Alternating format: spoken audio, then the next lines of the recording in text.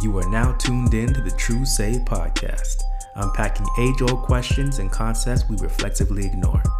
In this podcast, we're going to revisit topics to help make the critical connections you may have overlooked. Think Quentin Tarantino meets 60 Minutes, where we start at the end and finish at the beginning. Except, in this podcast, we only need 43. I am your host, True Say. Join me as I provide you with a modern perspective. Let's get started. Actually, before we unpack today's topic, I wanted to take a quick moment to thank my sponsors at Bean Bundle, Canada's newest coffee subscription. It's been great. Ever since I stumbled on this service, I've been able to put my mocha pot to good use with beans they sent me from legitimate roasters across the country. Bean Bundle makes it so easy for people like me who are trying to find their particular roast but don't know where to start. The process is super quick. Just visit beanbundle.com, choose the amount of coffee you want on a monthly basis, medium roast, dark roast, whatever your flavor, and they ship you different beans from their latest roster of roasters on a monthly basis. Best part about being from the sick side is if you live in Canada, they ship to you absolutely free. And if you sign up using code TRUESAY25, you'll save 25% off your subscription. Now, if you've been rocking with the True Say podcast, listen for your cue to get your hot brew provided by Bean Bundle ready, and let's get into it. No one man should have all that power. Clock's ticking, I just count the hours. Welcome to another edition of the True Say podcast. I'm your host, True Say. That was a little flavor, a little different intro, a little different start to the True Say podcast. I felt it was fitting, given the topic that we're discussing today, given power is going to be what I muse about with you over the next 43 minutes.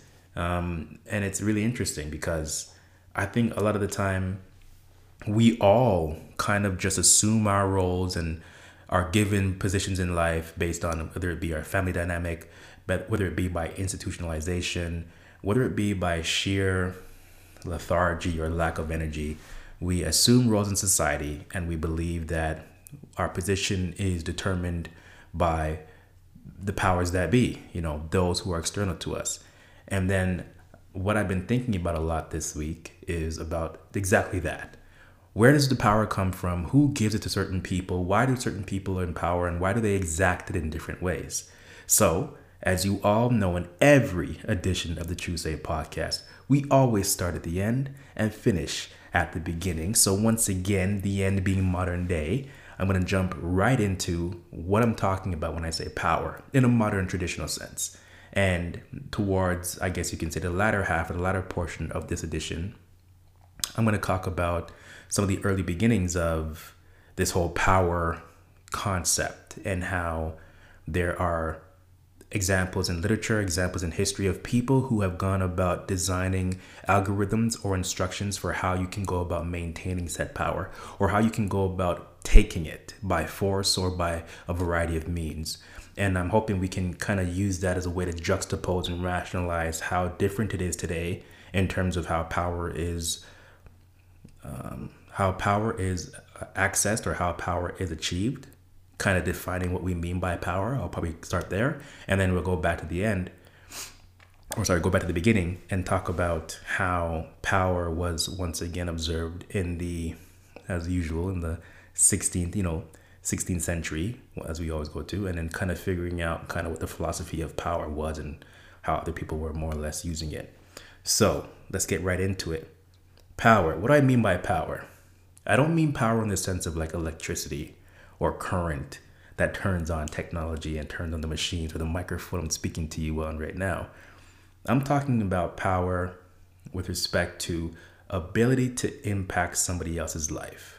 And that can be in a variety of ways. So in the modern day setting, when I say power, it's funny because I feel like almost reflexively, you're thinking about it differently than maybe the way I intended it to.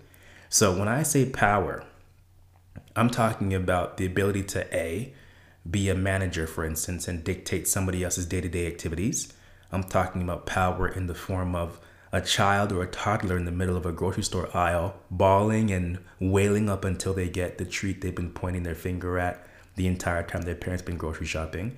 I'm talking about power in the sense of a political authority determining how much money you're going to get in your stimulus bill after you go through this pandemic. I'm talking about power in the form of, like we just saw in, pop culture today, how you can be somebody who's deemed powerful by way of having wealth, having fame, having luxury in your life. But at the same time, there are others who can take that from you and impact you and make you feel powerless in a situation you wanted to be in. So I think it's interesting how much power affects us, right? In a sense, that form of power, being impacted by others. And then I've been reading about it, and it's funny because there was something that they said there's like an invisible line between those who have power and those who don't. And at first I was like, okay, that's a pretty figurative statement, like an invisible line. In its sense, that's an oxymoron. How will you ever know about an invisible line, right? How can you know when you've passed the threshold of leaving powerlessness to entering a powerful situation? But then when you really take stock of that metaphor, it really is an invisible line. There's no clear distinction between, I shouldn't say there's no clear distinction, but it's not something you can more or less gauge how to go about leaving a powerless situation to entering a powerful situation. I shouldn't say you can't gauge it, but I guess what I'm trying to articulate is the difference between somebody who's powerful and powerless is seen in ways that it's pretty well known. But in order for you as a powerless person to go about achieving that power is not as clear as day as like they would be in a parking slot line. There are divides between a powerful person and a powerless person, but you can't see it unless there's other things ambient around them that describes or more or less manifest that power. So let's use a working example. When I talk about it, like I mentioned it earlier, like power in the form of like political authority. It's interesting because many of us live in a democracy, right? And in that democracy, we go about providing votes, right? And we give somebody the power to govern our communities and govern our political spheres, for lack of a better term. And we use our quote unquote power to empower somebody else to become our leader, somebody who's going to steward us towards the future, hopefully greener pastures as well. And then I think what's so interesting is we, a lot of the time, give up our power due to these institutions that have been put in place by the powers that be. And even though we are told that we are powerful by empowering somebody else, we feel so powerless, right? And I know that sounds like a bit of a tongue twister, but I think what I'm trying to get to is that it's so funny how powerless we feel a lot of the time to really impact or dictate how our futures can kind of be, because there's always somebody else who is in a position to kind of determine how far we go, or in a position to determine what kind of access and what kind of lives are going to be provided to us. And then I was just like, I'm stammering now because it really is that interesting to me. There's so many times where you're told by somebody who's in a position of power, or a leader, for instance, who has a power to dictate what you're doing, who tries to empower you by saying, oh, you can do this and you can do that, and this is in your midst, and here's how to go about attaining this. But at the same time, those words, that once again, this invisible line is still there, because it's only up to their authority to determine when you can go about actively engaging and actively executing your own authority, or using your own power. So I'm going to provide another example.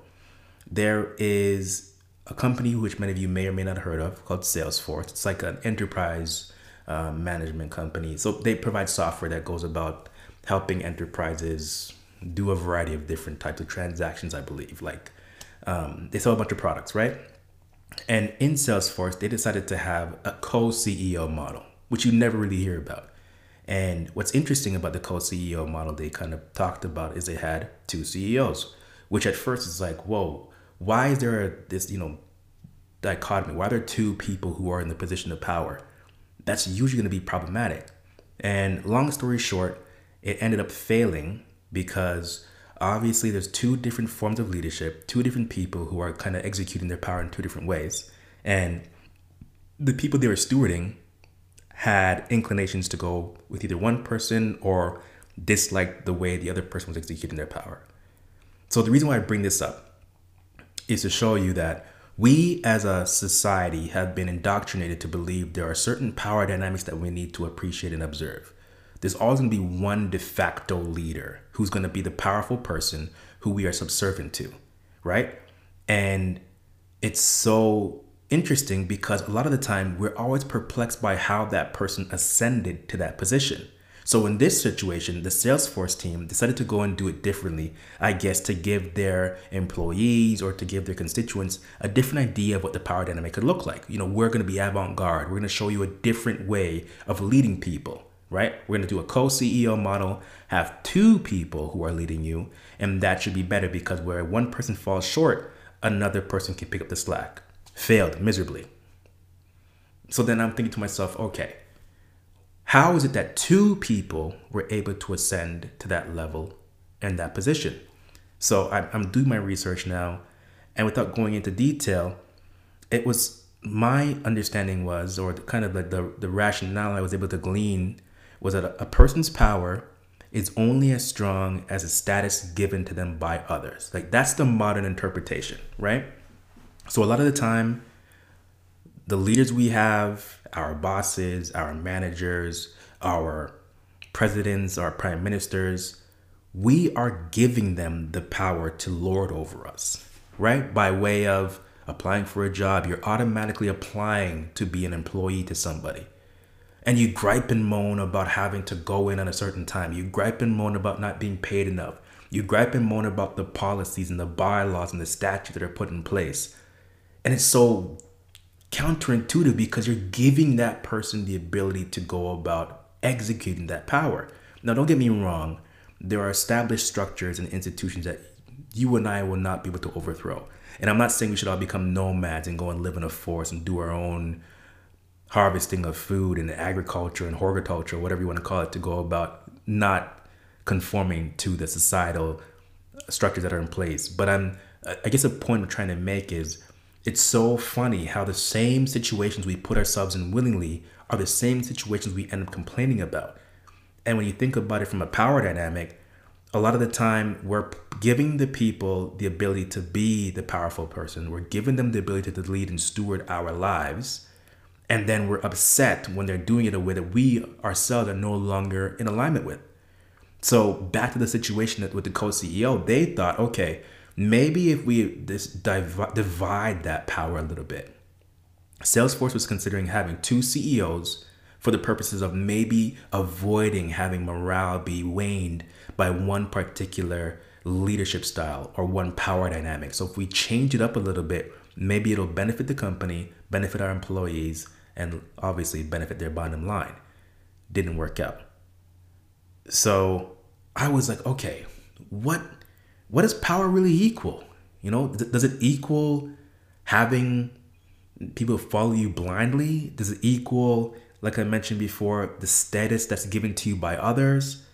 So, we're going to get into it when we get to the wraparound back to the beginning, as we always do. And it's so profound the way and I think many of us once kind of appreciated power. So let's use another example or another interpretation of power. There are many of us who used to believe that power were associated with a couple things. It was associated with muscles. It was associated with cash. It was associated with votes, right? Power equals the amount of money you have.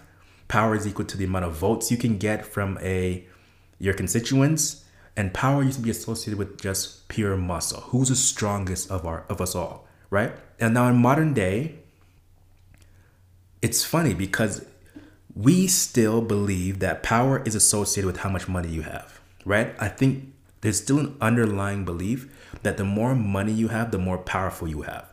And that's because indirectly, the more money you have, you're led to believe there's more access to things that somebody who doesn't have wealth can't have access to, right? But if anything, social media has shown you that wealth does not beget power. There's no one-to-one causative relationship there. You can be broke as a joke and have a lot of power because it's been exemplified by way of all the influencers who are on social media, right? You're able to once again create an image, and that image and the narrative you attach to it provides you with the power to influence somebody else to either make a purchase or follow a trend or, change their life course. There's so much power in people who don't have any money. So that doesn't take away the idea that people with power people with cash don't have power. That still probably is the case, but it's not the one-to-one. You don't have to get cash to be able to exact or execute your power. So then I'm thinking to myself, so what path does one take now to achieve power? And then at the same time, what form of power do you want? And what form of power is possible? Like, not all of us can be politicians, right? There's only so many limited seats. Not all of us can be rich. Now, I'm not to say that wealth, that money or currency is finite. There's tons of it. But at the same time, if it was easy to become rich, everybody would be doing it. So the little power we have is, quote unquote, in the autonomy to control your time, hopefully having sovereignty over what food you eat, hopefully having sovereignty about where you want to live, where you want to go to school. But even then, we don't have power because you're still at the bane of your income, your tax bracket, your socioeconomic status. You're at the bane of being accepted by a certain school. So it's like you're always in this position where we're transacting our power for a little bit of autonomy or a little bit of authority. And then when you get it, the minute you get it, it's taken from you because there's always somebody who has more power than you do. So I'm like in this entire week, I've been in like this episode of Black Mirror where I'm like oscillating back and forth between like, what power do I really have? And then at the same time, when I have this power, is it really mine is it really in my control, or is it just a semblance of power? Am I just getting the idea or the feigning that I have power when in fact I really don't? You know what I mean? Obviously I have the ability to vote. Obviously I have a little cash in the bank to go and buy something. So there's little examples of my power from day to day. But those who have real power are those who can do whatever they want when they want. Those that can impact the lives and impact the activities of others in their midst or far and wide. And then I'm thinking to myself, well, okay, where do those people come from? How do they go about ascending to power? And why are they there? How did they cross that invisible line? How do they know where the line was? So for many of them, obviously, it's because of nepotism. Many of them are born into power. And then it's up to them to not lose it. It's up to them to sustain it. Right? Then I'm thinking, well, the way they must be able to sustain their power is because the instructions, like I talked about earlier on, or at least mentioned that we'll get to later, are ambient to them in their homes. Right? And because I wasn't born into power, I'm not sure about how to attain it. But then you're thinking to yourself, well, the internet has all the information in the world. How could you not know how to go about attaining power? But then once again, I think it's like the exact same thing we talked about last week. There is information ubiquitous out there, but it's not the true secrets. So it's like, once again, I'm saying once again a lot, but power is this elusive concept to me. It's so, I don't want to say esoteric, but pardon me, just a little sip of something right now. Yeah, I know it's before the cue, but I had to get a little sip. But yeah, power is just so interesting because, I mean, I'm just so perplexed by it because I feel like every day we're striving for wealth or we're striving for our autonomy, right? I think when you talk to so many people and you say, what would you do with your life or what would you do? Most people say they don't want to go to work, right? Because they feel powerless at work. You feel like you're a slave to something. You're being told you have to do this team. You are being forced into or obligated to work in order to satisfy the responsibilities you've taken on, whether that be bills, relationships, child rearing, etc. Right? So you have to go to work. Somebody who has power can determine what they want to do with their time. They have sovereignty over their time. And sovereign rule, once again, ta-da, power, right? Being able to determine how, in fact, you want to go about using your time. And a lot of the time, I think we believe attaining power is all determined about how much cash you have, right? And then we've seen again, that's not the case. That's not only the case. You can attain power by joining a political party and getting the votes of others. Or you can get really buff, go to the gym, bench press 300 pounds as many times as you can, blow up, and you'll be deemed powerful, right? But in modern day, that really is no longer the definition of power. It's, really and truly the power paradox, which we get into, is more than that, right? There's so many, power is much bigger than just those things now. We talked about power being defined once again as a capacity to alter or have others give you status. I think the other definition now is power is defined as one's capacity to alter another person's condition or state of mind, right? By providing or withholding resources, food, money, knowledge, affection. So I talked about it earlier before too, with the baby who's in the grocery store aisle exacting their power. And I think another modern day concept is like in relationships, there's many people, many partners, either or, who dictate the power in the relationship by withholding a variety of things, sexual pleasures or emotional manipulation, etc. Then we get into food. There are many people who are starving for food, right? There are a number of countries that are unfortunately not rich in, or I shouldn't even say not rich in resources, but for whatever reason, the powers that be are making it difficult for them to meet their daily nutritional needs. And that's how they exact their power. And then the most pivotal holder of power, I think, is knowledge. And the knowledge holders don't impart the salient insights or the insights that really have the most significance, that hold the most significance. They keep those close to their chest because giving those up freely would give too much power to the people that they imparted it to. And I think that is what was really boggling my mind this entire week. There's so much information, there's so much knowledge out there that so many powerful people have. And rightfully so, they're not making it available to everyone because there will be some who abuse it, of course. There will be a lot of people who benefit from it, and there'll be a lot of people who just don't know what to do with it. So I think they believe they are the best keepers of said knowledge because it's an old age adage. Once again, knowledge is power, right? Because once again, if I could have any superpower, it would be to be omniscient, to know all things, right? Because if you know and you know everything, then you could execute any idea, right? Who needs to be super strong? If I know how to make a super strong formula, then I can just make myself super strong. Who needs to be super rich? If I just know how to get all the money, then I can just get all the money, right? So knowledge really, to me, is like the main power construct. But once again, I have an understanding that the more knowledge you have, the more powerful you can become. But as I continue this journey towards self-edification, edifying myself or informing myself through this podcast, through talking with you, through interacting with you, I feel no more powerful.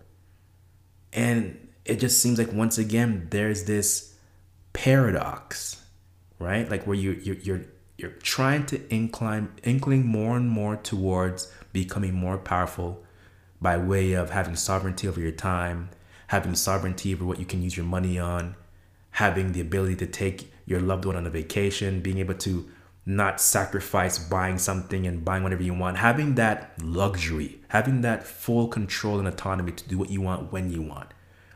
I think my motivation in life is to continue to move towards that state.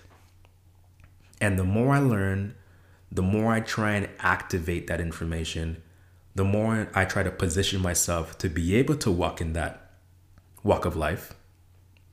I feel like I'm, in this stasis or the inertia just won't let me break hold of where I currently am in terms of power And it's easy to get comfortable in your current situation, right? Because there are so many barriers in place to make you feel like, okay, ascending to more heights and reaching those realms of power are afforded to the certain few. But why?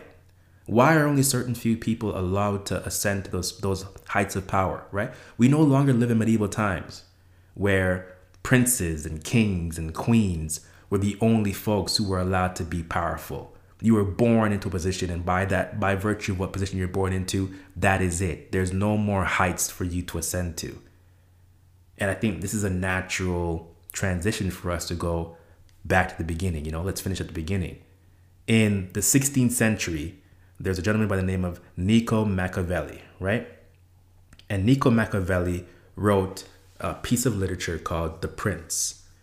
And it's a classic 16th century treatise that advocates manipulation and occasional cruelty as the best means to power.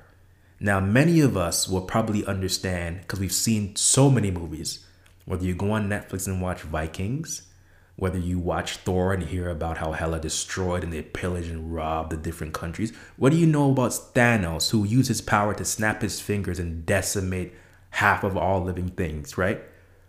That was how power used to be exacted. That used to be the traditional sense of power, the manipulation and occasional cruelty, because you have the power to do so, right? The general theme of The Prince, once again written by Niccolo Machiavelli in the 16th century, is of accepting that the aims of princes, such as glory and survival, can justify the use of immoral means to achieve those ends. So once again, Machiavelli, like I mentioned earlier in the pod, introduced a set of instructions that dictated when you are born a prince, when you're born a princess, when you are born royalty, you need to exact a certain level of cruelty and manipulation to become and maintain the power dynamic amongst people, right? This is a time where the strong, quote unquote, those who were given power for no other reason other than just being birthright, were the strong, they preyed on the weak, right? This is a time where to run society, in order for society to run smoothly, they had leaders who believed, I need to rule in fear, not in hope or love, because fear is a bigger motive, is a greater controlling mechanism than love. That is how they believed they were going to maintain their power, right?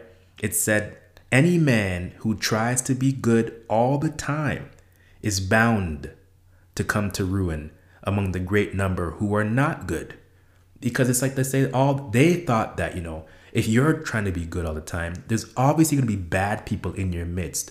So why try and be a good leader, a good powerful holder? You may as well exact a level of fear in all your subordinates. That way no one would try to overthrow you. And that way you can maintain your power because they're afraid of you. That is how they used to believe in the 16th century.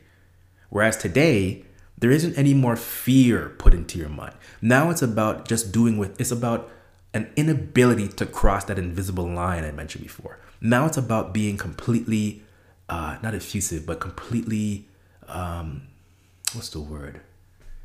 Apologize, Crusaders. But, it's about keeping it secret, barricading your eyes from seeing what the power is, how to get it, how to attain it.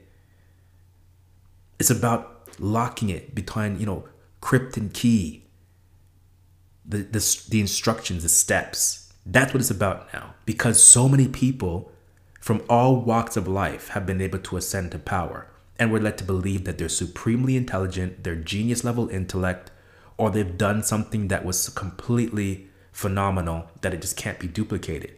When that's not the case, there are a number of people who are powerful that we don't know, that are more clandestine about it. Those are the people who I'm trying to figure out, how did you get there? What did you do?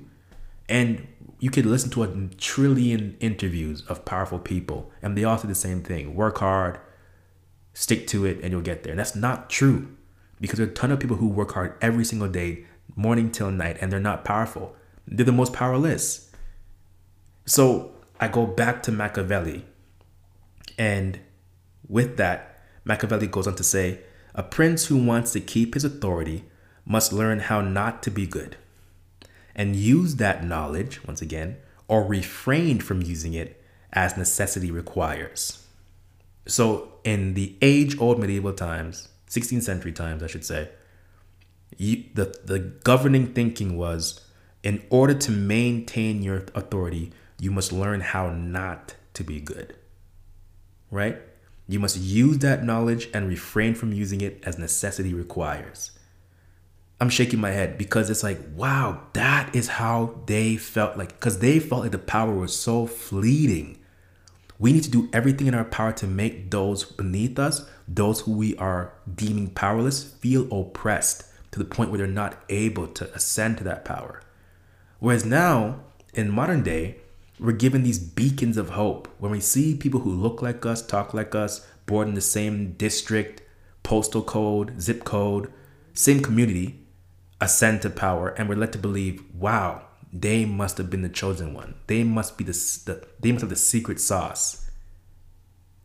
And I think that's a fallacy. Like it's not that they've been chosen or been, had divine intervention and were able to ascend. It's to me, it's obviously a combination of luck and simply they had the knowledge, they had the tools and the information necessary to go about getting somewhere.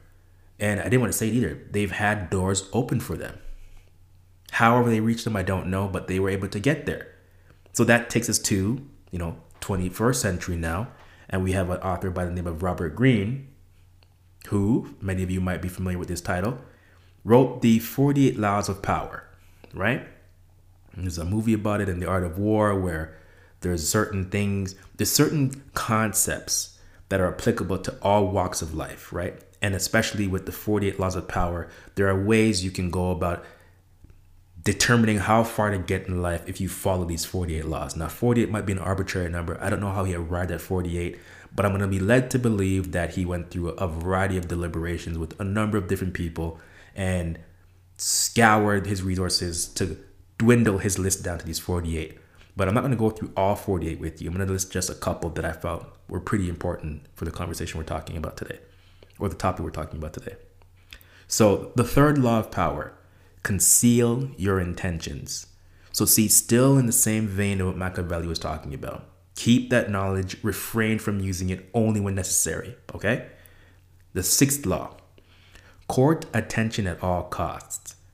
So Robert's more or less saying you want to be the center of attention. You want to ensure people understand how powerful you all are at all times. That way you reinforce that, not school of thought, but you reinforce that structural concept in their mind that you are in fact the power holder. Don't forget it, okay? Law 12, use selective honesty and generosity to disarm your victims. Now, this one is pretty packed. When you really take it apart, right? It's saying a lot of the same thing we just read about with Machiavelli. It's colored with these nice, flowery and nice words about honesty and generosity, but it's saying it to disarm your victims. So there's a predator and prey kind of understanding there. So let me read that law to you again. The 12th law says use selective honesty and generosity to disarm your victims. If you want to be powerful, you have to know when to be kind. You have to know when to be generous, but only do so underneath the pretense that they're aware of. Underneath the false pretense, I should say, of you're doing good to do good because it's a genuine intention of yours. No, use these positive emotions or these positive behaviors to disarm your victims so that you may maintain your power. Use your generosity and honesty in order to pull or glean information that may not have been forthcoming from that person, and do so to once again reinforce your position or have a competitive edge to maintain your power. The 15th law is another one. This is the second last law I'm going to talk about. Crush your enemy totally. And we see that in so many different ways. When we think about it from competitive sport, They're going to be the power hold teams, the teams that are just dominating. And they go about winning a game by way of their talent and expertise and skill level. And they completely annihilate you to just destroy your morale. For many of us, we have leaders who consistently use passive aggressive language and are trying to just demoralize you when you make a mistake. So you feel as if you're consistently trying to gain their affection or trying to gain their admiration for your work. But they don't do so because they want to make it so you always feel as if you're trying to achieve some level of recognition. And once you get that recognition, now you can finally feel you're on the same playing field as your leader, when that's not what they want to happen. They want you to feel second. They want you to feel below them. It's an art of war. Sorry, it's a law of power. And last but not least, Law 18. Keep others in suspended terror. So Machiavelli and Robert Greene had a lot in common. They both believed fear. They both believed, I won't say power struggle, but they both believed oppressing and simply just using these tactics is the main way of maintaining power in any relationship, in every form, in all kind of, facets of life. And then we talked about it earlier that that's not the case in modern day. Power is not essentially from the person who has the most cash. Power is not only from the person who has big muscles and can physically intimidate you. Power is not only in our political leaders' hands because we give them the votes. We have power. We all have cash. We can all get muscles, and we can all go about delivering our votes or going to the ballot boxes and submitting our votes for people. So we have power in a variety of different ways. But interestingly enough, a lot of the time, our power is so limited, it doesn't really feel like we have any power at all. So I'm going to drop a nice little paradox here. I think it's a good point because we're coming towards the end. And I realized I didn't even give you guys a cue to drink. That's crazy. So let me just throw that in right now. Okay. So I hope you I hope you were enjoying this, because I got so knee deep into this topic. I remember to pause and give you guys an opportunity to go get your beverage, but I think it's good. It's a nice somber time now for me to close and just provide my closing thoughts and really wrap up the edition anyway. So I hope you have your bevy ready. So the power paradox, as I mentioned, power is given to those individuals, groups, or nations who advance the interests of the great good in socially intelligent fashion. Yet, unfortunately, having power renders many individuals as impulsive and poorly attuned to others and makes them prone to act abusively and lose the esteem of their peers. So it's talking about people who gain power from their constituents, right? We talked about it earlier on. Power is somebody who's able to, is only as strong as the status given to them by others. So people who've ascended to power are great and are able to do greater goods in socially intelligent ways.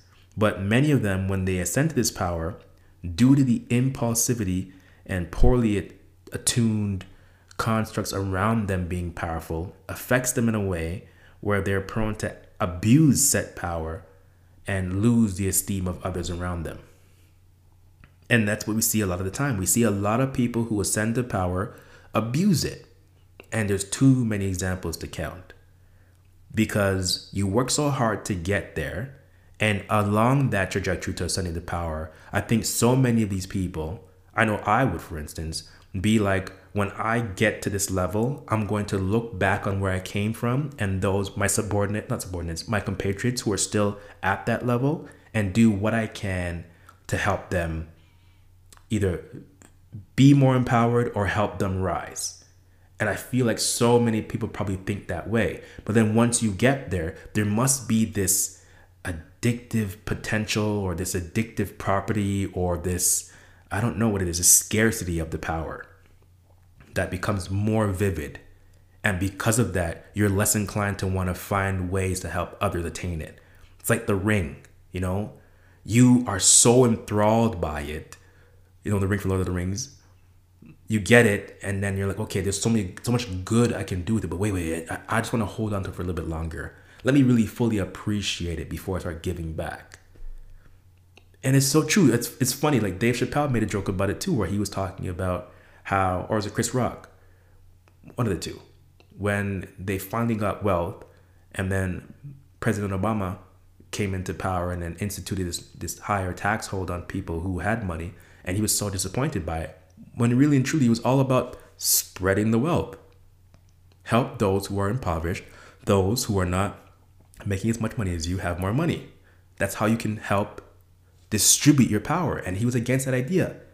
But it's like at one point in time, you weren't wealthy. At one point in time, you would have been jumping on cloud nine, hearing about these tax breaks coming to you.